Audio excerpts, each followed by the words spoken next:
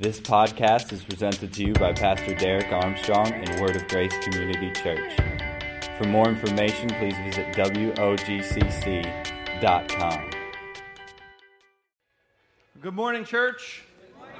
And you guys are wide awake. Everybody's happy to be here. So glad that you've come to church today. I'm excited that you're here. I'm excited about what God is doing in our church and what He's doing in our lives.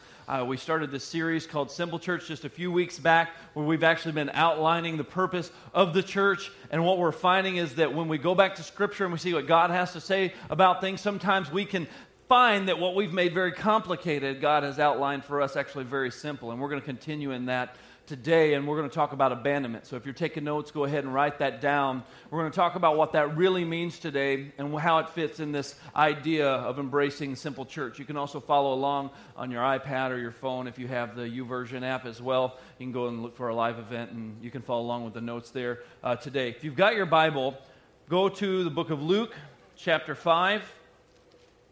We're going to see a scenario where Jesus was really made amazing and awesome, and where the disciples actually recognized Him for who He was and recognized how awesome that He truly is. As we're going to Luke 5, let's just go to the Lord in prayer. God, I thank You so much for this day. I thank You for everyone here. I would just ask that You would just grip our hearts this morning. I ask You that You would just help us to just be completely amazed and in awe of who You are. Help us to see that through Your word today as Your Holy Spirit reveals it to our hearts today. Let us grab a hold of it and trust You and be willing to abandon, Lord, everything for the sake of the gospel. We love You today in Jesus' name. Amen. Luke chapter 5 and verse 1 says, "So it was as the multitude pressed about Him to hear the word of God that He stood by the lake of Gennesaret." So here's Jesus, and He's been speaking the word of God to people, and they're getting really close to Him, and the crowd's growing in number, so they got to adjust. They got to do something about that. And He saw two boats that were standing by the lake, but the fishermen had gone from them. They were washing their nets. So He got into one of the boats, which was Simon's, and He asked him to put out a little from the land. The reason that He did that is because Jesus was using the acoustics from the water to be able to carry His voice so more people could hear what He had to say. And so that's what's happening here. He sat down, He taught the multitudes from the boat. Verse 4, "Then He stopped speaking, and He said to Simon, launch out into the deep, let down your nets for a catch. Simon answered and said to Him, He said, Master, we've toiled all night, and we haven't caught anything. But nevertheless, at Your word, I'll let down the net. And when they had done this, they caught a great number of fish, and their nets started breaking. So they signaled to their partners in the other boat, 'Come on out and help them.' And they came, they filled both the boats, so they both began to sink. And then Simon Peter saw it. He fell down at Jesus' knees, and he said, 'Depart from me, for I am a sinful man, O Lord.' He and all who were with Him were astonished at the catch of fish with which they had taken. And so were James and John, the sons of Zebedee, who were partners with Simon. Jesus said to Simon, 'Don't be afraid. From now on you'll catch men.' So when they had brought their boats to the land, they forsook all, and they followed Him." I think this is really an interesting scenario here that Simon Peter finds himself in, because here's Simon Peter, who is a professional fisherman, all right? This guy has understood the different lakes and the different areas where he can catch the most fish because he is a commercial fisherman. This is how he puts food on the table for his family, as he goes and catches these fish, takes them to the market, and ends up selling them and making a lot of money. And so here is Simon, and they haven't had a good day, bad fishing day, all right? Simon knows this. He's sharp. He understands the water. He understands the different temperatures and the different conditions that need to be met in order to catch the most fish. And it just wasn't that day. I mean, you know, when it's just one of those days where it's just not happening. This was that day. So let's take the opportunity to, instead of going out there and trying to catch some more fish and wasting our time, let's do a little maintenance work, all right? We're kind of in our downtime. So let's work on our nets a little bit, all right? Let's clean up the nets. Let's make sure that, all the debris is out of them. Let's make sure that there's, strong rope, and make sure everything is, really strong and sturdy. And so that's what they were doing. They were doing some maintenance work because it was not the time to go fishing.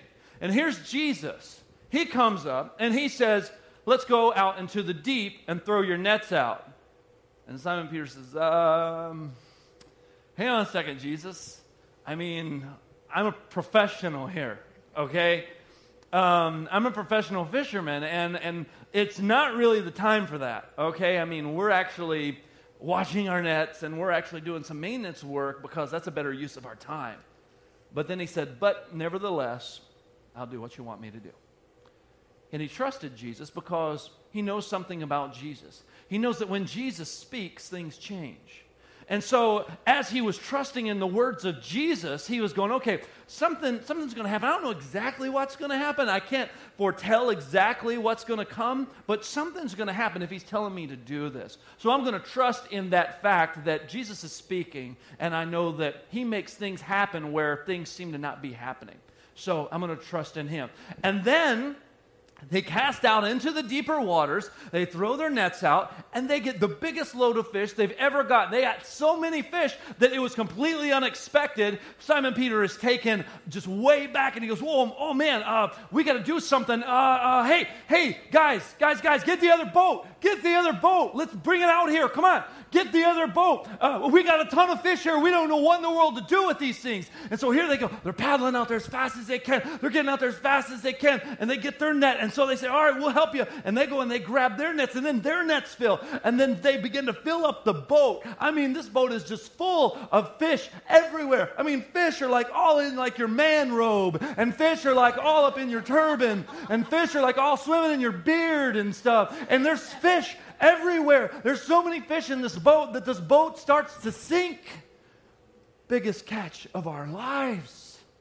This is insane. And you would think everybody would be automatically thinking, oh man, we're going to make a mint off of this. Can't wait to get back to market because I'll be able to buy that new luxury camel we've been eyeing. I'm going to be able to go and buy all of the things I've been looking at getting. Oh man, look at this payload we're going to have. But that's not the response that they got.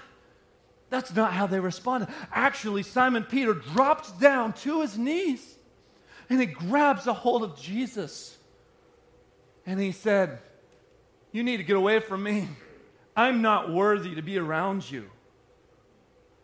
What? What an odd thing to say in that moment. What an odd thing to say when you've caught your biggest catch you've ever caught in your life. Your boat's sinking and you drop down to your knees and then you say, get away from me? That doesn't make sense, does it? Jesus, get away from me. That's what Simon Peter said. Verse 8, depart from me, for I am a sinful man. Depart from me, for I'm a sinful man. And then Jesus reaches down, puts his hand on Peter's shoulder, and he says, don't be afraid. Actually, I want you to go and be fishers of men. And then they get to the shore, and then something really crazy happens.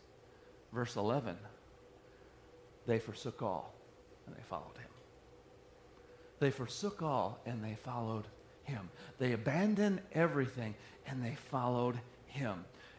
You see, what happened here is that something transcended the idea of getting a big catch, of getting the mother lode, per se. Wow, what a great catch this day. What an amazing catch we've gotten. That wasn't what they were amazed with. They were amazed with the fact that Jesus was showing himself to truly be awesome, to truly be holy. And it rocked these men to the core. And Peter didn't know what else to do other than say, get away from me. He didn't know what to do with it because he knew he was in the presence of someone that was awesome, that was holy. And he said, oh, you got to get away from me because I'm sinful. I'm a mess, okay? I've got issues in my life. I am tainted. I am a mess. Get away from me. I'm a sinful man. And Jesus reaches down to Peter and he says, don't be afraid. I'm actually calling you to be a fisher of men. You see, it wasn't the fish that impressed Peter. It was Jesus who impressed Peter. It was Jesus that rocked Peter's world, not the load of fish that he caught. Because Peter knew about fishing. He's a pro, remember? This is what he's done for years. His dad before him did it. This is their family trade. These guys know fish. And they've never seen this amount of fish come in. But who Jesus was outweighed the weight of the fish that were caught that day. the majesty and the awesomeness of realizing and recognizing who Jesus was in that moment outweighed the fish they caught. And it caused Peter to react the way he did, because it confronted Peter with the fact that he was a sinful man. And that caused him to drop down to his knees. And he was afraid because he didn't know what was going to happen next. He just knew he was in the presence of someone that was great. He knew he was in the presence of someone that he was in awe of. He knew that when Jesus spoke, things changed. But in this moment, he realized not only was he speaking, but now I'm seeing who he is. Just like you and I, we can hear about Jesus all of our lives. We can hear all these wonderful stories about who Jesus is, but then there's that moment where you wake up and you actually realize who he is. And then all of a sudden, my relationship with Jesus doesn't become this thing that it has to be all of these strings attached and all these conditions that he has to meet for me. It just becomes about how awesome he is, and it confronts me with who I am. And it causes me to hit my knees, and it causes me to repent, and it causes me to reach out to him, and he reaches down to me and says, don't be afraid. Now let me give you some instruction. Let me give you some instruction and purpose in your life. And immediately, he changes Peter's purpose from being a fisherman to being a fisher of men. And then he begins to awaken with this purpose, not because someone taught him that he needed to have a greater purpose than fishing. Not because someone told him that he needed to try harder to do better, but because the reality of who Christ was in that moment gripped his heart and confronted him with who he was. And he realized that he needed to change. You see, the miracle of Jesus made Peter feel powerless in his efforts through his strength and skill, because Peter was a very skilled fisherman. But in this moment, it wasn't about Peter's skill. Hey, Peter, your skills mean jack when Jesus is in the boat. Right? Because it's like, here's me and all of my prowess, me and all of my skills, me and all of my navigating the waters and understanding how everything works. And Jesus steps in and says, cast out to the deep. Peter says, yeah, it's not going to work, but okay, yeah, let's go. And then he catches the biggest load he'd ever caught. His boat started sinking. Started freaking out, brought his buddies. Their boat started sinking. Because Jesus was showing Peter, listen, I am greater than your skill. You need to depend on me. You know, just like when you and I in our lives, we'll try to do things in our own strength, and we'll try to, I got this, God. I don't need you. I'm going to figure this out. And we begin to exalt our ways of thinking above God's ways of thinking. We begin to live our lives not dependent on God, but dependent on how sharp and how smart we are. And then all of a sudden, things start not working out for us, and things start, falling apart in different areas in our lives. And we finally get to this point where we have nothing left, and we go, Jesus, I've tried everything. I need you. And he's like, duh. He's like, you've needed me all along. You've been operating out of your own strength, and when you operate out of your own strength, you get your own results. When you depend on Christ and his voice and his leading and his guiding and his strength, then he makes things happen you can't make happen on your own, even in circumstances that seem impossible. Because when Jesus speaks, things change. And here's the thing. It's the greatness of God. It's the greatness of God that positions your heart to hear his voice. And that's what Peter was confronted with that day in the boat. He wasn't confronted with this awesome miracle of a lot of fish. He was confronted with, he's in front of someone that is great. And it wrecked his heart. It wrecked his heart. And it positioned his heart to be able to hear his voice. And we know that he heard the voice of Jesus. We know that he responded to the voice of Jesus because Jesus said, I'm going to make you fishers of men. And they forsook all and followed him. I don't know if that means they did like a catch and release thing with all those fish. I don't know if that means that they just left all those fish on the shore just to rot. I don't know what they did. The Bible doesn't tell us, but the Bible does say that when they got back to the shore, they left it all. They left it all. Wait a minute. They left the biggest payday of their life because Jesus spoke? Yes, because when you're confronted with who Jesus is and you become in awe of him, you will forsake and abandon everything for his glory, for his purpose, for his kingdom, to listen to what his voice is saying to you. It's not because somebody told me to. Jesus said, okay, boys, we need to have a meeting. Come here. Now, I know you guys like fishing. But I was just wondering, I mean, if it's not that big of a deal for you and you can kind of work it in your schedule, I was thinking we could be fishers of men. And I mean, I know this is a lot of fish, but how about we leave them all here? And we go and do some really cool stuff that's actually going to matter, that's actually going to be more important than any fishing trip you ever been on. So what do you say? Jesus didn't say that. Jesus didn't have to convince them. He didn't try to give them some type of incentive to come and follow him. He just said, come follow me. I'll make you fishers of men. They said, okay. Why did they say okay? Because they were confronted with the awesomeness of Christ. And I think that in our day and age that we get so accustomed and so patterned to our walk with Christ just being some type of compartmentalized thing where we just, I cut out a sliver of my day for Jesus. I put him in my day timer. This is my Jesus time. Or I come to church on the weekend. This is my Jesus time. And then we're not really in awe of him. We're just more interested in the fish. We're just more interested in God's incentive program as we view it in our own eyes. And we think that, you know what, Jesus, I'll tell you what, I was really impressed with you at one point in my life, but you really haven't been doing it for me lately, so I'm just going to stand here and go, okay, let's see if you can impress me this week, Jesus. That's how we treat him. We treat the Son of God as if he were in some type of lowly position to convince me and impress me and give me some type of incentive that would make me want to choose to follow him. I'll go, what? Okay, I'll tell you what, that's a pretty good deal, Jesus. I'll take you up on that deal. Actually, Jesus did the opposite with his disciples. He said, people are going to hate you and it's going to be my fault. That's a terrible incentive program. People are going to hate you and it's going to be my fault. He said, no, actually, he said, I want you guys to be aware of what you're getting into, but what you're getting into is to glorify me, and it's going to fulfill the purpose in which I've created you for, and it's going to do something in you and through you that you never could have done on your own. If you want to have your results, then you can do it in your own strength, but your strength and your results are small, minuscule in comparison to what I want to do through you and in you and for you. And when I realize he's great, then it just confronts me with who I am, and I go, wow, I'm ready to listen. You know what I'm saying? When you get to that place in life where you're ready to listen, you know what I'm talking about when you've been dealing with somebody. We call them hard-headed. Don't look at nobody. You've been dealing with somebody that's hard-headed, and you've been speaking the truth to them over and over again, but they haven't been hearing it or receiving it because they're not ready to hear it.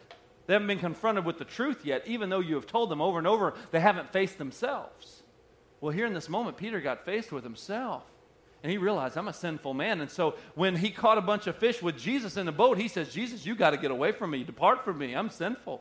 He got confronted with who he was because of the glory of God that was in front of him, because he recognized Jesus for who he was. It was like he'd been walking and talking with Jesus this whole time. He heard Jesus teach over and over again. This wasn't anything new for him to be hanging out with Jesus. What changed in that moment? He was confronted with who Jesus was.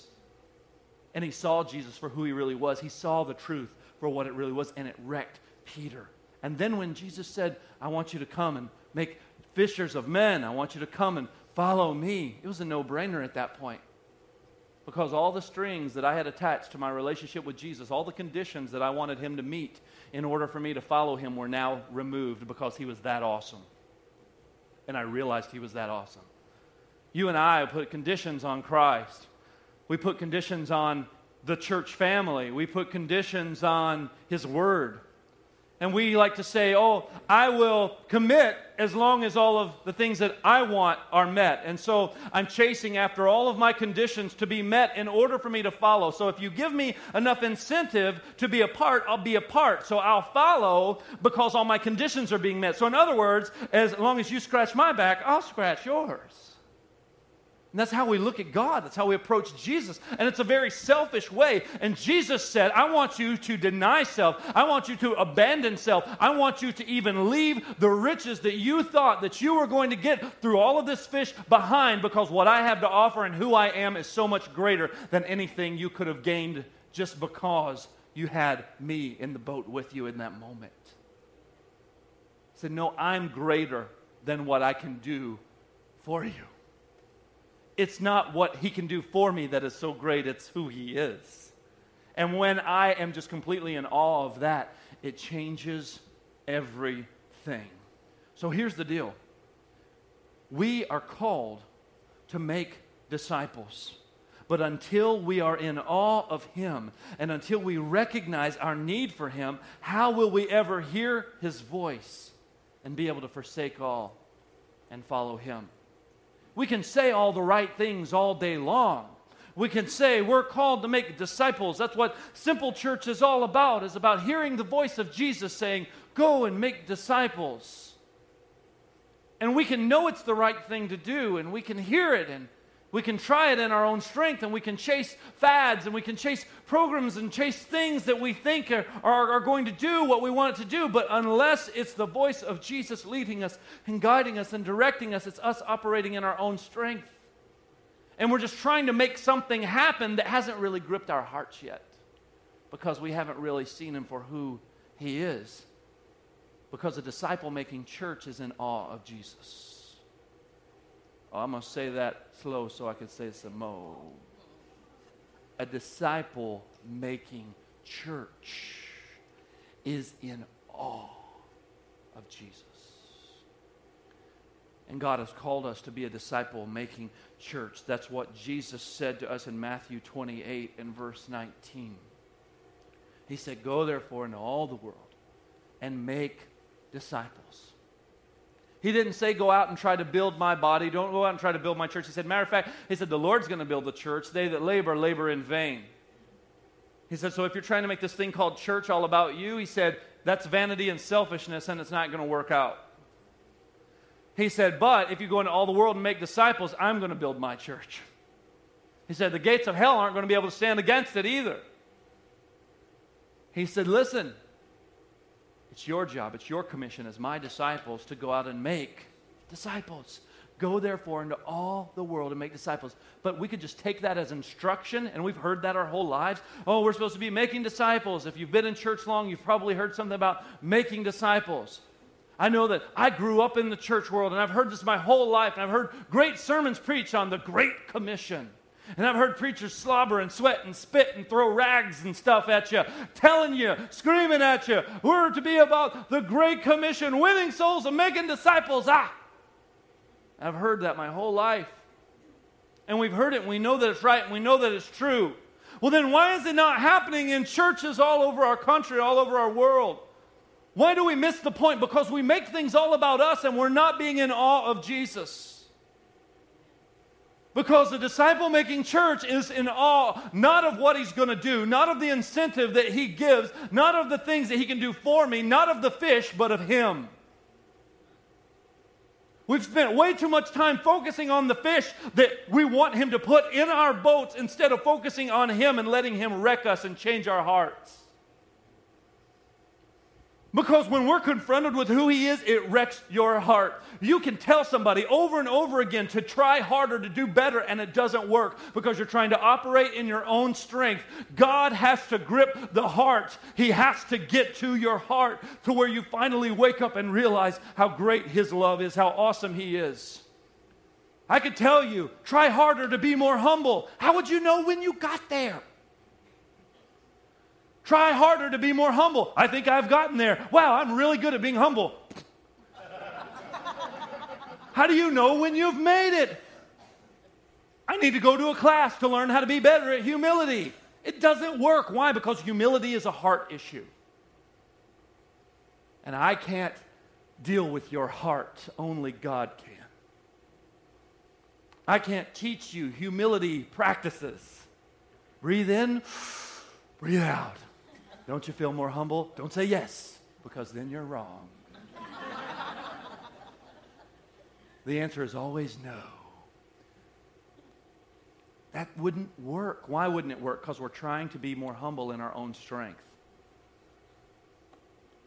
Only when we're confronted with our sin, when we're confronted with who we are, and we realize, wow, I really need Jesus, and He really is the answer, and His love really does transcend where I'm at. Then I realize, wow, I am in awe of who You are, and I'm confronted with who I am. And it's the gospel that keeps my heart in awe of Jesus. I'm going to say it again. It's the gospel that keeps my heart in awe of Jesus. You see, you can't preach awe. You can't teach awe in 5 steps. It's just a reality that has to grip your heart. And it's just us that have to remind ourselves that we're dead apart from Jesus. And that we never stop needing Jesus, no matter how good, how religious, how pious that I seem to others, no matter how many times that I've been baptized, taken communion, attended church, recited my prayers, that apart from Jesus, I am a wretched and damned sinner that is deserving of hell because I've shaken my fist and rejected God. That's who I am apart from Christ. I'm dead. I'm empty. I'm hopeless because I can't find hope in and of myself. Amen, somebody. I can't find hope in myself. I have to find hope somewhere else because I fail. I mess up. I drop the ball. I make mistakes. I have issues. I have pain. I have all these things that I deal with. How in the world could I be my own Savior? I can't. And when I come to the realization of that, when I come to the reality of that, and I realize that I have to put all of my dependency in Christ and Christ alone, because He's where my hope comes from. He is my source of hope, that His love has overwhelmed me, that He would love me and accept me right where I'm at, in the middle of my turmoil, in the middle of my shame, in the middle of my brokenness, that He would confront me with my sin and love me and say, I'm your answer, don't be afraid, come follow me, we're going to go be fishers of men. That's the kind of Jesus that needs to confront your heart and confront my heart, that we need to be reminded of through the gospel that keeps my heart in awe of Jesus. That I'm reminded that it's no longer I that lives, but it's Christ that lives within me. That I'm reminded of 2 Corinthians 5:17 that says, therefore, if any man is in Christ, he's a new creation, that old things are passed away, and behold, all things have become new. Why? Because I'm good? No, because He's good. And when I realize that, that puts me in awe of Jesus. I drop down to my knees like Peter, and I don't even care about the fish anymore because I've been confronted with who I am and who He is, and it wrecks my heart. And then He speaks to me and says, come follow me. And then my heart is in a position to be able to abandon all. Because you can hear that kind of stuff all your life, just like I have. Ever heard messages about Matthew 6:33, seek ye first the kingdom of God and His righteousness, and all these other things will be added unto you. And it's true, and it's right, but just because I hear it doesn't mean I'm going to do it. And I can try to do it, and I'm not even sure if I'm doing it sometimes, because I'm not even sure what that looks like sometimes. But when I'm confronted with who Christ is and I'm in awe of Him, it's not even necessarily a command that I'm striving to obey. It's something that I just do because I'm in awe of Him. Jesus didn't have to make a sales pitch when they were confronted with who He was. He didn't have to say, okay, boys, here's the contract.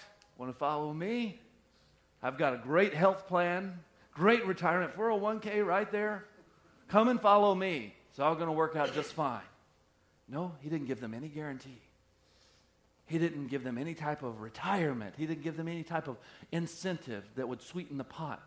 He just showed them who He was, and that was enough to make them want to follow Him and leave the giant catch behind. Is that not just absolutely crazy? Does that not just blow your mind? It blows my mind, and it makes me think, when in my life have I been confronted with the reality of who Christ is and the reality of who I am, and I see the contrast and I see the need for Him in my life? Because Christ really can't be special to us unless we understand we need Him. If we just think that He's kind of like our tag-along, our little buddy that just kind of helps us out occasionally when we hit a bump in the road, that He's AAA, and that's how we look at Him. We look at Jesus as roadside assistance. We look at Him as plan B when our strength fails. No, He said, I'm all you've ever had. I know you think you're a professional fisherman. I know you think you're good at what you do. I think you know that you're probably feel pretty smart and you feel like you're a professional Christian. But let me tell you something. All your skills don't mean anything when you're wrecked with the reality of Jesus. When you're wrecked with the reality and confronted with the reality of who He is. You see, that gospel keeps my heart in awe of Jesus. You don't abandon everything because somebody told you to. You abandon everything because you're in awe of Jesus, because you recognize that you're completely dependent upon Him. It's like, I must have you, Jesus, or nothing's going to work. I need you every day. I want to ask you, do you recognize that you need Jesus? Because He's calling us and commissioning us to make disciples. But until that reality of Christ grips our heart, making disciples as a church and moving forward with this idea of a simple church that's adhering to the basic things that Christ threw out at us that we all need to align and link arms and hearts together, it's just going to be something that we say. And it's not going to be something that has gripped our hearts, because we're not really hearing what Jesus said when He said, go into all the world and make disciples. We're not really hearing what Jesus said when He said, go and be fishers of men. We're not really hearing the heart of what He said because we haven't allowed ourselves to accept the reality of who He is and who I am and how much I need Him. That's where we have to be. That's where we need to get to the place where we're confronted with that, where we hear the gospel for what it truly is. We recognize Him for who He truly is. Because Word of Grace is called to make disciples. Word of Grace is called to make disciples. And if this local church body that has been planted here in this town for such a time as this has been called to therefore go into all the world and make disciples, if this church, this local church family has been called to invest in relationship, invest in others, and to be the body of Christ, to be a church family here in the Sheboygan area, and to do what God has called us to do, we must understand that we are to be about the Father's business of making disciples, of being fishers of men, but we've got to be in awe of Him. Are you hearing what I'm saying this morning, church? Because discipleship is going to happen best in the context of relationships. And that's why we've been preaching about vision and family and intentionally investing in others. And we're going to structure everything that we do here at Word of Grace around making disciples through relationships. Not because somebody told us to, not because it's the latest and greatest cool church fad or the latest and greatest church program, but because we're in awe of Jesus and we heard His voice calling when He called us to be fishers of men and to go in the world and make disciples. I've been in church my whole life, and I have seen all kinds of really corny, goofy church fads come and go.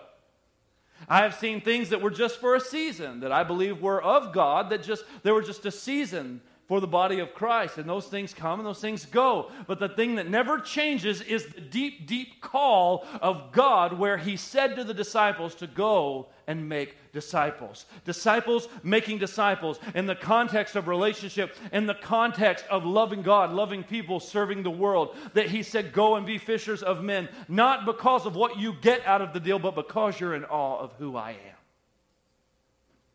That's effective disciple making. That's the heartbeat, I believe, of God for us as a church. A disciple is someone who is continually growing in their awe of the love of God. It's like we're faced with the love of God, and it's just like too awesome for us to even understand completely and fully receive completely, because we're limited by our human reasoning and our human thought process. And we just go, I don't know, there's some people in life that I don't really care for that much. But you love me even when I've spat in your face. You've loved me even when I have tried to run away from your love. You've loved me in the middle of my addiction, in the middle of my pain, in the middle of my turmoil, in the middle of my anger, in the middle of my bitterness and my unforgiveness, in the middle of all of my weird little quirks and insecurities. You've loved me right in the middle of all that. And He says, yes. And He reaches down and says, don't be afraid. I still love you. I still want you. I still love you. You're confronted with that love of God. And you want to know what the love of God is? The love of God is Jesus Christ. Simple. The love of God is Jesus Christ, because Jesus was someone that walked about the earth and talked and touched people and loved on people. He spoke the truth. He would chastise people occasionally. He would correct them in love. He would face them and confront them with themselves at various times and places. But yet He never quit on them. He never gave up on them. Matter of fact, He died for them. He died for you. He died for me. He showed us the love of God made manifest. So when we say love God, love people, and serve the world, when we say love God, we mean grow in awe of who Jesus is and how he loves. Because if I grow in that awe of his love and who he is, then it is going to just naturally just ooze out of me this love for people. And I'm going to grow in that love for people. And that love for people is going to cause me to give and to serve and to die to myself. You see, it will drive our sense of family. It will drive our sense of community or common unity. It's that sense of community that calls us together as a church family to abandon everything for the sake of the gospel of Jesus Christ. Then this is when we understand this idea of church is not somewhere we go, but it's who we are. We are the body of Christ every day, not just on Sunday. Not just when we come together here in this building. That it is who we are. We are the body of Christ. We are the family of God. We are called to invest. We are committed to the gospel of Jesus Christ. We are in awe of him, and we are called to be fishers of men and go and make disciples. Amen, somebody. And it's not about me. When we say abandonment, I'm not telling you to go out and quit your job. Don't you go quit your job because I said something. Don't put that on me. You jokers are crazy if you do that. You quit your job if God told you to, but that's not on me. That's between you and him, so hear me clearly. I'm not telling you to leave your occupation. I'm saying that abandonment is us dying to ourselves, dying to selfishness, that we're dying to all of the things that we think we have to have in order to follow Jesus. In other words, we're taking all the limits and all the conditions off of what it means to follow Jesus because we're just in awe of who he is. Not the fish. Not the great catch that we had. We'll leave the great catch on the shore because he said to come and follow him.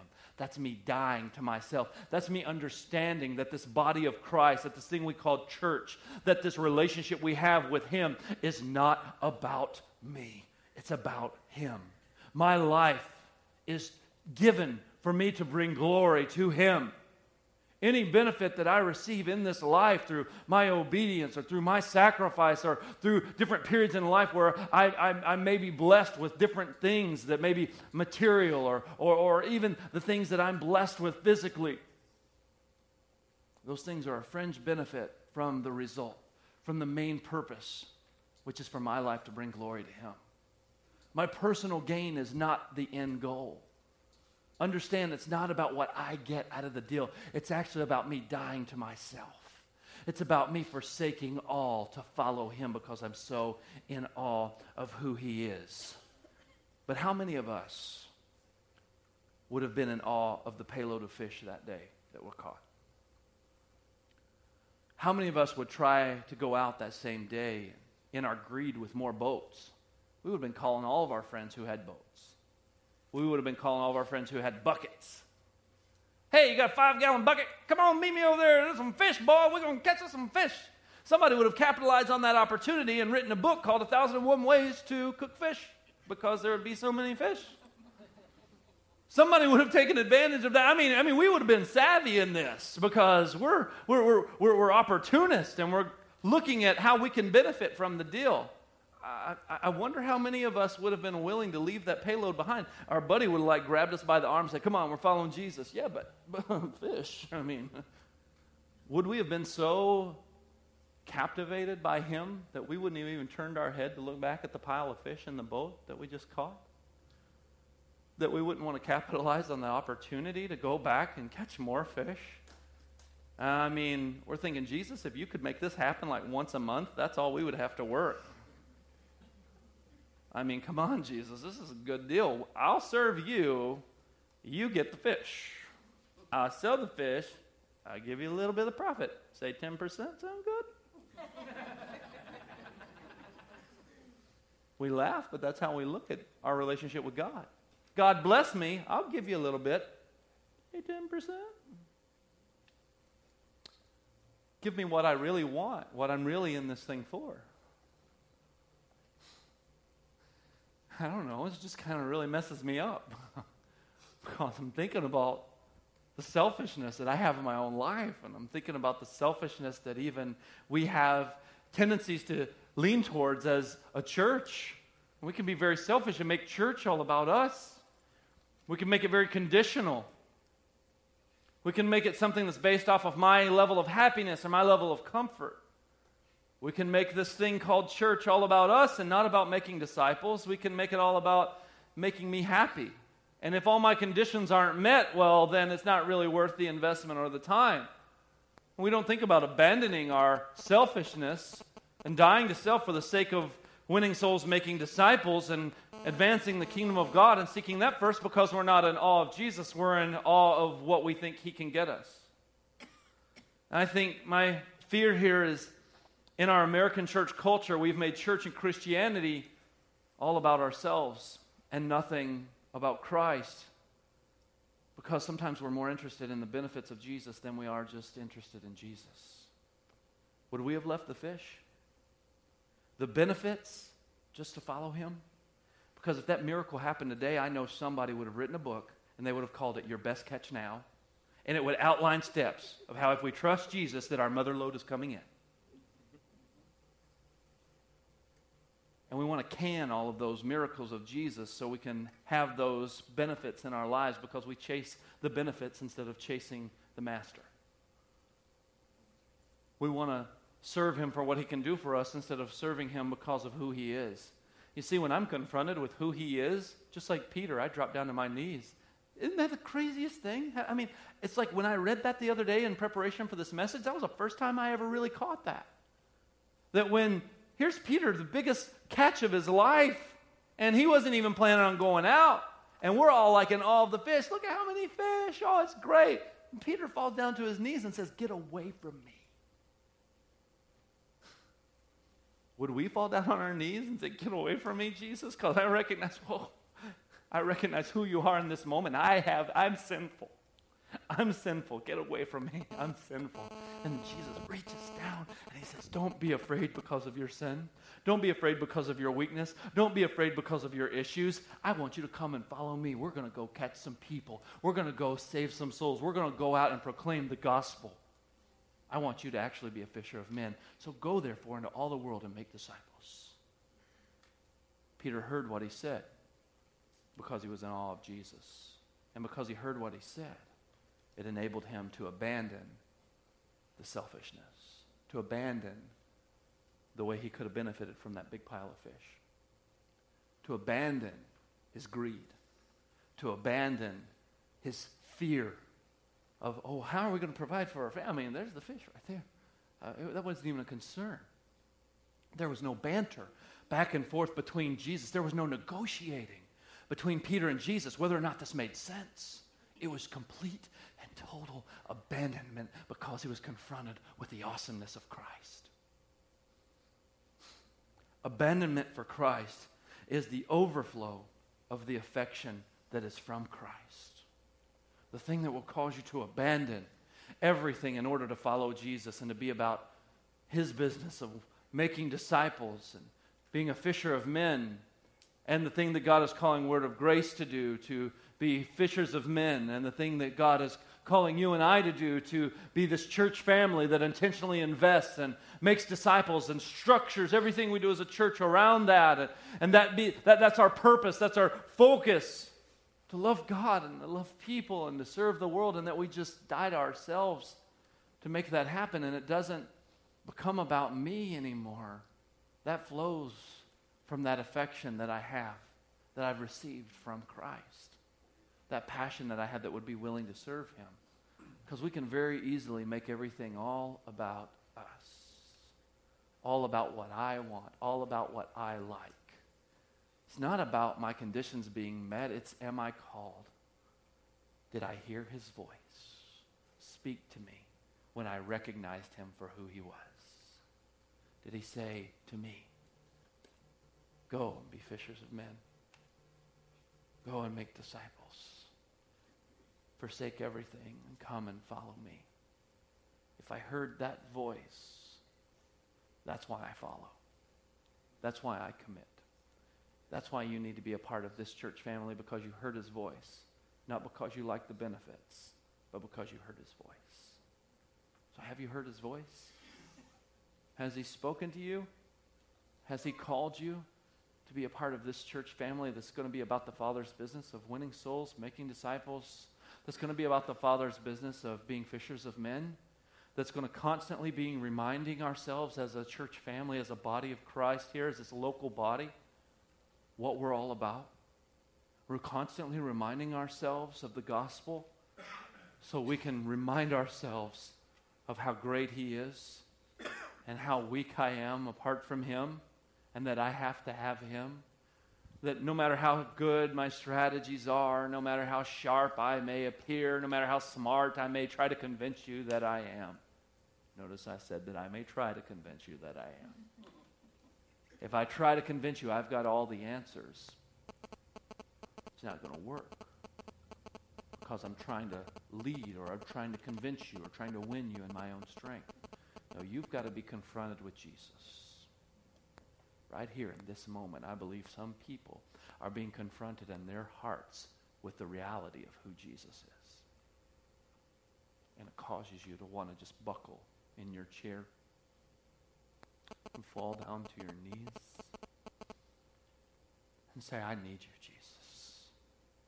I need you right here in this moment, because I realize I'm sinful and I'm dead apart from you.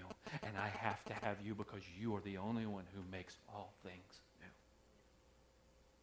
Wherever you say to go, I'll go. Whatever you say to do, I'll do. Because my affection, my awe is towards you.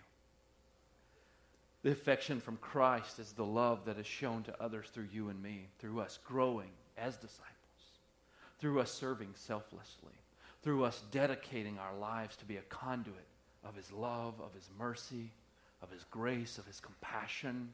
That's what the body does. The body of Christ does what the head commands it to do. He's the head.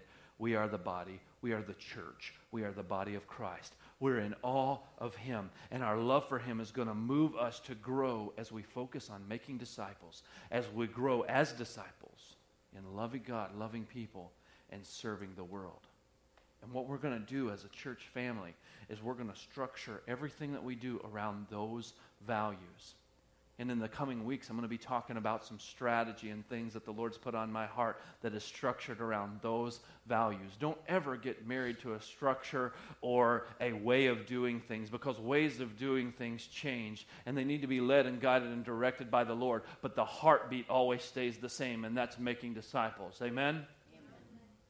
So we're going to talk about where we're going as a church over the next few weeks, what God is doing. And I'm trying to lay the foundation for you of the idea of us being a church family and us understanding the need to invest in relationships, invest in one another, and we ourselves needing to be invested in.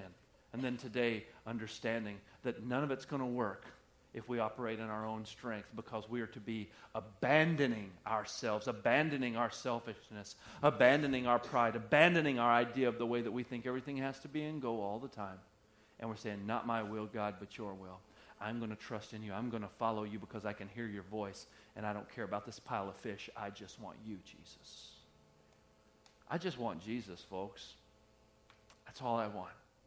I just want Jesus. That's all I want to talk about. That's all I want to do.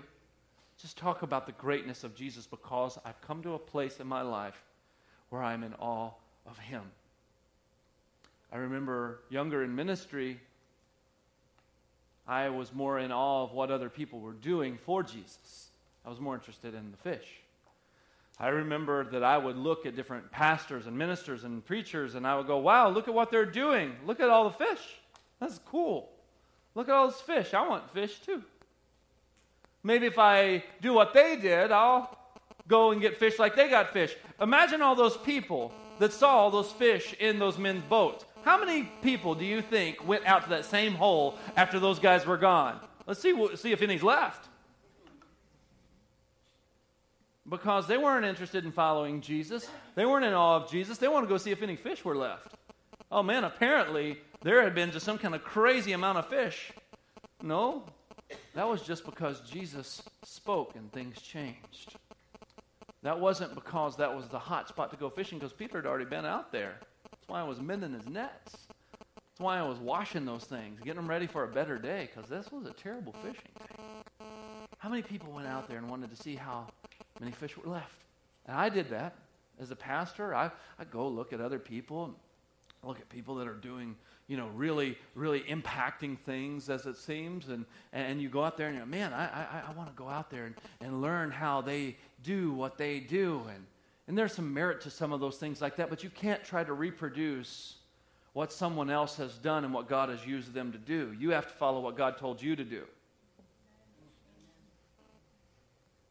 And if you follow someone else, you're going to be operating in your own strength, because you're not going to get there the same way that they got there, if there is even where you need to be. You ever thought about, maybe I should abandon my selfishness? Maybe I should abandon my desire for whatever grandiose thing that I have formulated in my mind that I call ministry, that I chase after? No. Got to abandon that. I can't find my worth in that. Can't find my value in that. Find my value in Jesus, because he's wrecked me. Because he showed me how awesome he is and who he is. And he told me and whispered in my ear in Matthew 28 and verse 19 to go into all the world and make disciples. He told me to go and be a fisher of men. And he's told you to go into all the world and make disciples. And he's told you to go out and be a fisher of men. And we're going to do it because we're in awe of him. Amen? Amen. Amen. Would you bow your head? Thank you for listening. For more information, please visit wogcc.com.